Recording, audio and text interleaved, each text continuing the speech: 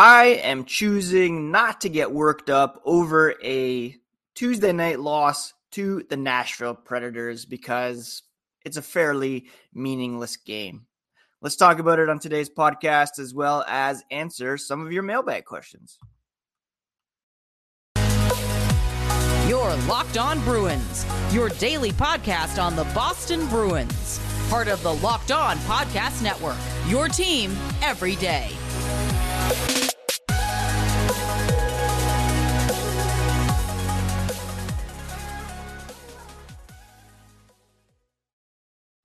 What is up, Bruins fans, and welcome back to the Locked On Boston Bruins podcast. I'm your host, Ian McLaren, and this is a daily show where we discuss all things Spoked B. Today is Wednesday, March 29th, and I want to thank you so much for making Locked On Bruins part of your day every day. We are free and available wherever you get podcasts and on YouTube. Part of the Locked On Podcast Network, your team every day. And today's episode is brought to you by FanDuel Sportsbook, the official sportsbook of Locked On. Make every moment more by visiting FanDuel.com/LockedOn today to get started. On the show today, we're going to talk about last night's loss to the Nashville Predators. Going to answer a couple mailbag questions about the playoff lineup and look ahead to what is coming up through the rest of the week. First, a quick reminder that you can find the podcast on Twitter, Instagram at Locked NHL Bruins, and you can find me, my dad jokes, and hockey tweets at Ian C. McLaren. Last night at TD Garden, the Bruins had the opportunity to clinch the President's Trophy as well as set a new club all-time record for single-season wins, neither of which happened as a result of a 2-1 loss to the Nashville Predators. Very unfortunate result, but one that I'm not getting worked up about. The Bruins are still 57, 12, and 5.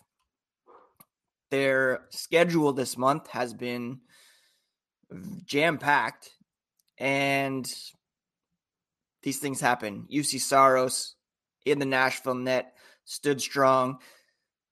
If you had him on your playoff fantasy team, you're no doubt upset that David Pastrnak scored his 52nd goal literally the last second. Patrice Bergeron, the leader, after the game said they just didn't play their game. They didn't play to their standard, and that's the result you're going to get. Doesn't matter how good you are, you have to respect how you want to play the game, and last night was one of those nights where they kind of did it to themselves. No disrespect to Nashville, he said. They played a great game. They did what they had to do, but the Bruins, just didn't execute, and that's what you're going to get. The Bruins matching Nashville in goals scored on goaltenders. The game-winning goal ended up being an empty netter scored by former Bruin Jeremy Lauzon. Brad Marchand also said the Bruins did not respect the game, but he also lamented what's been a very strenuous schedule with 12 games over the past 19 days. Probably the toughest schedule he's ever seen or been part of. But the Bruins also kind of took the Predators lightly. They got up 4 games that they could potentially face down the road. You know, they came out literally swinging against Tampa Bay on Saturday. They beat Columbus with a depleted Carolina with a depleted lineup on Sunday. And Marchand said they were a bit disrespectful of the game against the Predators. Fatigue came into it.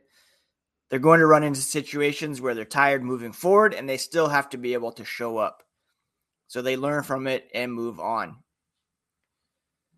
Jim Montgomery added they're going into their 5th straight week of 4 games in 5 days. You're going to have peaks and valleys with your energy levels. Trying to monitor it as best as they can, but the schedule is unforgiving right now. and they're going to lay eggs every once in a while. That's just going to happen over the course of an 82-game season. Saros especially strong in the third period. Boston outshot the Predators 16-4 in that final frame, but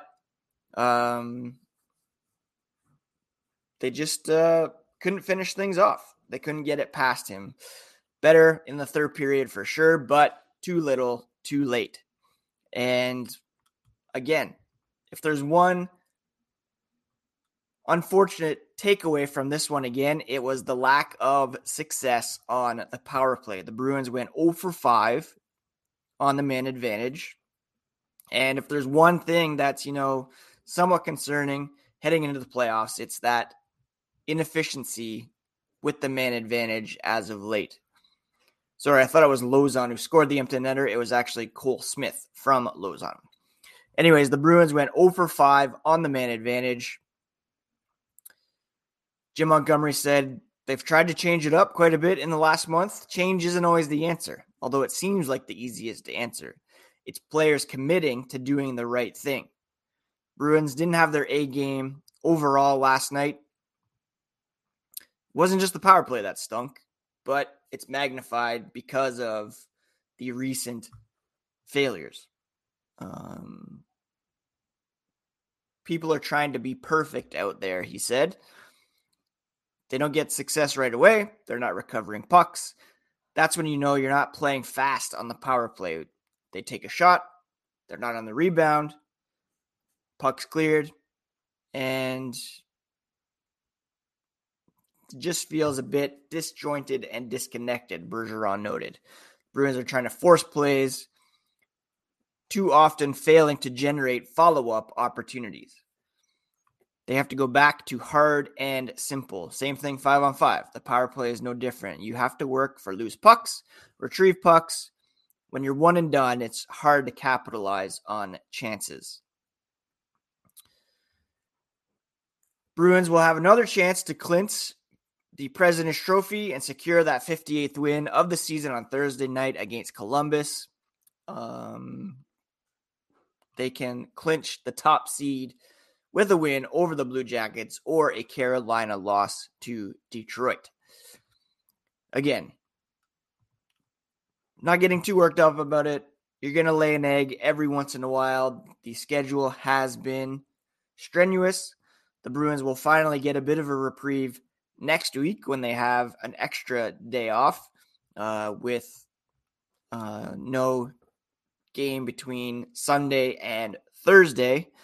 And then it's a game every other night until the end of the regular season, with the playoffs scheduled to start on the 17th of April, I believe.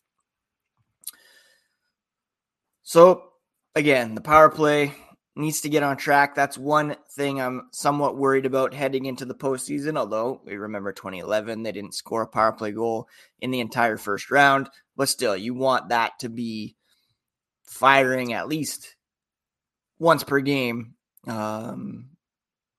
especially during the postseason. We're going to talk about the postseason lineup here in a moment, but first, a quick word about today's sponsor, which is the FanDuel Sportsbook. FanDuel is the official sportsbook of the Locked On Podcast Network, and it's America's #1 sportsbook. The NCAA tournament is heating up, and there's no better place to get in on the action than FanDuel. Right now, FanDuel is giving customers a no-sweat first bet of up to $1,000. That's bonus bets back if your first bet doesn't win. Go to FanDuel.com/lockedon, sign up today, and claim that no-sweat first bet. Then you can wager on everything from the money line to point spreads to which teams will be cutting down the net. All on an app that's safe, secure, and super easy to use. Don't miss your shot at a no-sweat first bet of up to $1,000 when you join FanDuel. Go to FanDuel.com/lockedon to sign up and make every moment more with FanDuel. All right, I got a few mailbag questions that trickled in as of late through DMs on Facebook as well as on Instagram. Caleb Friars asked, can you do a pod on who you think are 12 skaters and 6 defense, 2 goalies will be in the playoffs. Obviously, we know it's going to be Swayman and Ullmark, and we'll talk about the goaltending situation next.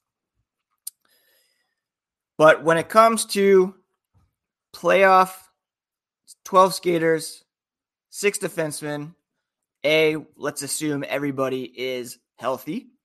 And this is how I would do it. Obviously, top line, not making any changes there. You have Brad Marchand, Patrice Bergeron, Jake DeBrusk on the top line.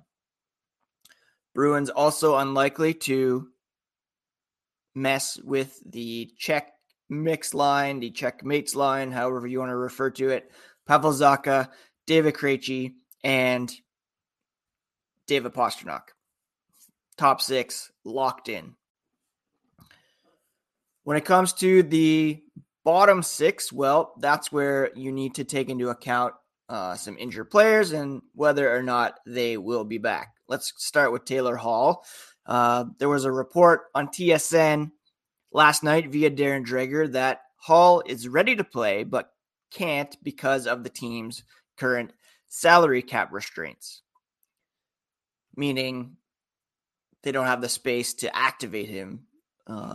Should be an easy fix just by placing Foligno or Derek Forbort on LTIR and activating Hall.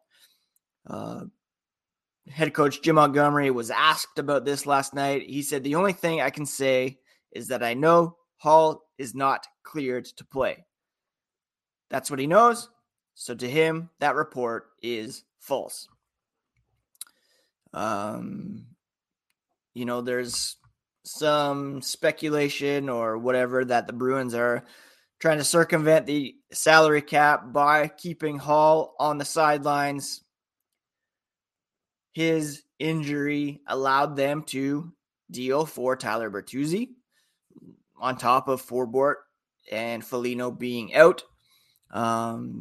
This only raises more eyebrows as to whether or not they're purposely keeping him sidelined, activate him for the playoffs when salary cap doesn't matter. Dreger said specifically that they know, according to reports and videos, that Hall has been skating with the Bruins for several days. Sources say he feels he's ready. The problem is the Bruins don't have the cap space to activate him. The NHL playoffs are less than 3 weeks away, so it's going to be interesting to see how the Bruins manage this situation, or if, like the Tampa Bay Lightning a few years ago with Nikita Kucherov, they try to stretch it out until the start of the postseason.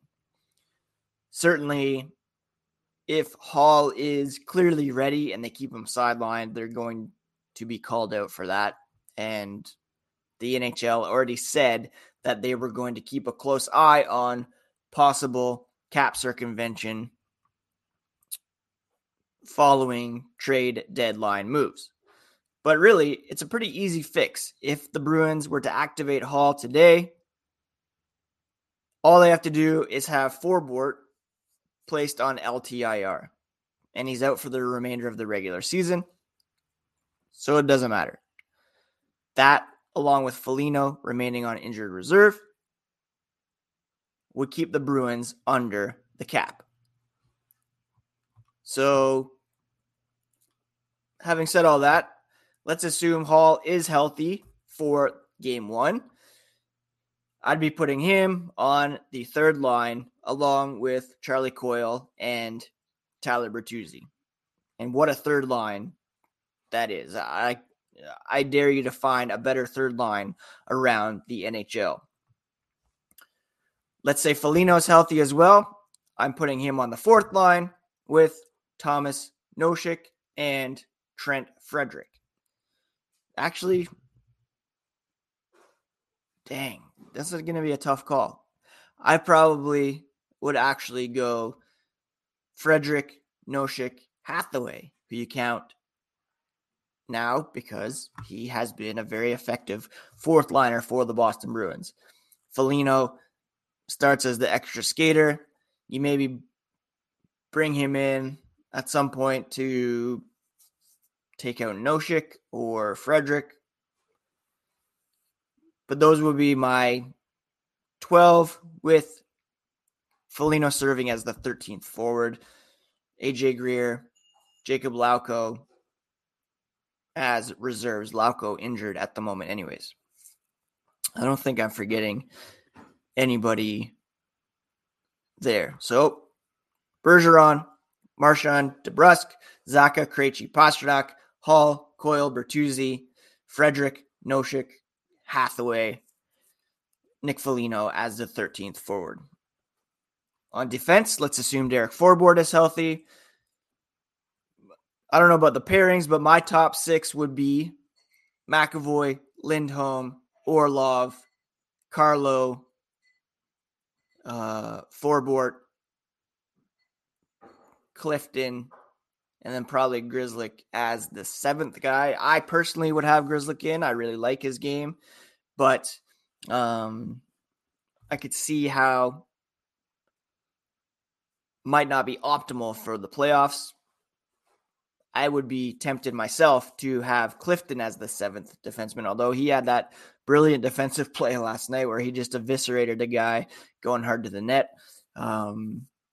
My personal choice would be Grzelcyk in, Clifton out, but there's that lefty-righty balance going on, and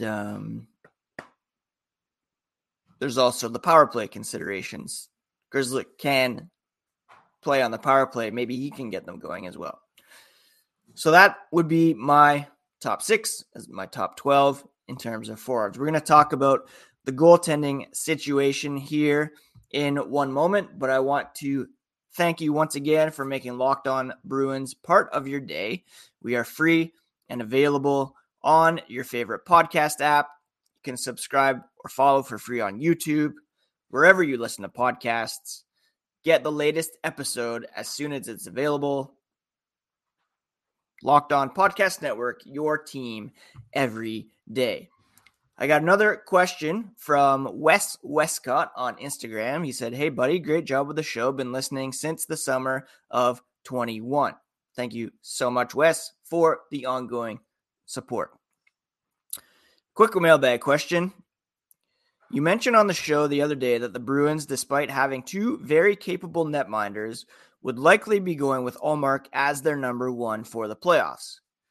Would you please explain why a team would not utilize a tandem goalie duo, especially when, statistically, you may have 2 of the top 5 goalies on your roster? Thanks, loving the show. Lifelong Bees fan and fellow Canadian. Grew up in St. John's. Now living in Baltimore." Well, that is a fantastic question, Wes, and theoretically, there shouldn't be any reason why you don't go with a tandem in net. The Bruins do have 2 of the better goaltenders in the NHL. You have Linus Ullmark with a .937 save percentage through 45 appearances. Then you have Jeremy Swayman at .921 in 32 appearances. Both of those goalies, among players who play regularly, rank in the top 5 in terms of save percentage. You also have the option of running with Linus Ullmark, who's been the best goaltender from day one this season, or you choose to do a bit of a rotation as they have been doing through the regular season. That begs the question, are they succeeding night in and night out because they have that extra day of rest, or is Ullmark just a touch better than Swayman and therefore should be playing every night in the playoffs? I tried to look back. I couldn't remember any teams that won the cup with a rotation. Certainly there have been years, even last year, the Colorado Avalanche had both Darcy Kemper and Pavel Francouz making starts. That was more due to injury, I believe. I think back to 2010, the Philadelphia Flyers, they went back and forth between Michael Leighton and Brian Boucher, came very close to winning the cup. That's the only example I could think of. Now, I think just the common approach is that you pick your number one goalie and you run with him through the playoffs. Linus Ullmark, Vezina Trophy winner. Any team would say, he's your number one guy. Give him all the starts and trust in his league-leading numbers. The Bruins, of course, have the luxury of a Jeremy Swayman, who's not quite playing at the same level as Ullmark, but still one of the better goaltenders statistically in the NHL this season. In all reality, I can envision both guys getting starts. I don't think it will be a set rotation, but if Ullmark lays an egg in one game, you could see Swayman coming in relief or getting the start following that. But then it's like, do you trust Ullmark enough to rebound after perhaps a poor performance? Let's say Ullmark starts game one against Pittsburgh and they lose 6-0. Heaven forbid. Do you come back with him, trust his track record this season, or do you hand the baton to Jeremy Swayman? It's a good problem to have for Jim Montgomery and the Boston Bruins, but at the end of the day, I would give Ullmark game one start and put your trust in him because he has been the best goalie in the NHL all season long. If he falters, if he gets injured, you know that you have a very capable starter in Jeremy Swayman, but I'd be very surprised if they do a full-on, this guy plays the odd games, this guy plays the even games in the series. It just doesn't happen in today's NHL. Maybe Jim Montgomery decides to throw out the, not the rule book per se, but throw conventional wisdom to the wind and do this rotation in the playoffs. But generally, you go with your close to as A+ lineup as possible.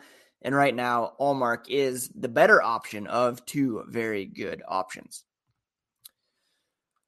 All right, that is it for today's episode, my friends. Thank you so much to Caleb and Wes for sending in those questions. Again, I'm not getting too worked up over last night's game against the Predators. That was a desperate team fighting for their lives. The Bruins still should have won, clinched the President's Trophy, set that team record. Team record and the President's Trophy will happen. They still need, 6 wins in their remaining 8 games in order to set the all-time wins record. And some challenging games on tap. So that might not happen, but in the grand scheme of things, it doesn't really matter all that much. What matters most is in the playoffs. Not to take away from the regular season, but you know what I mean. All right, everybody. I hope you are having a great week. Please do take care of yourselves, take care of each other, and we'll talk to you again here tomorrow on the Locked On Boston Bruins podcast, part of the Locked On Podcast Network, your favorite team every single day.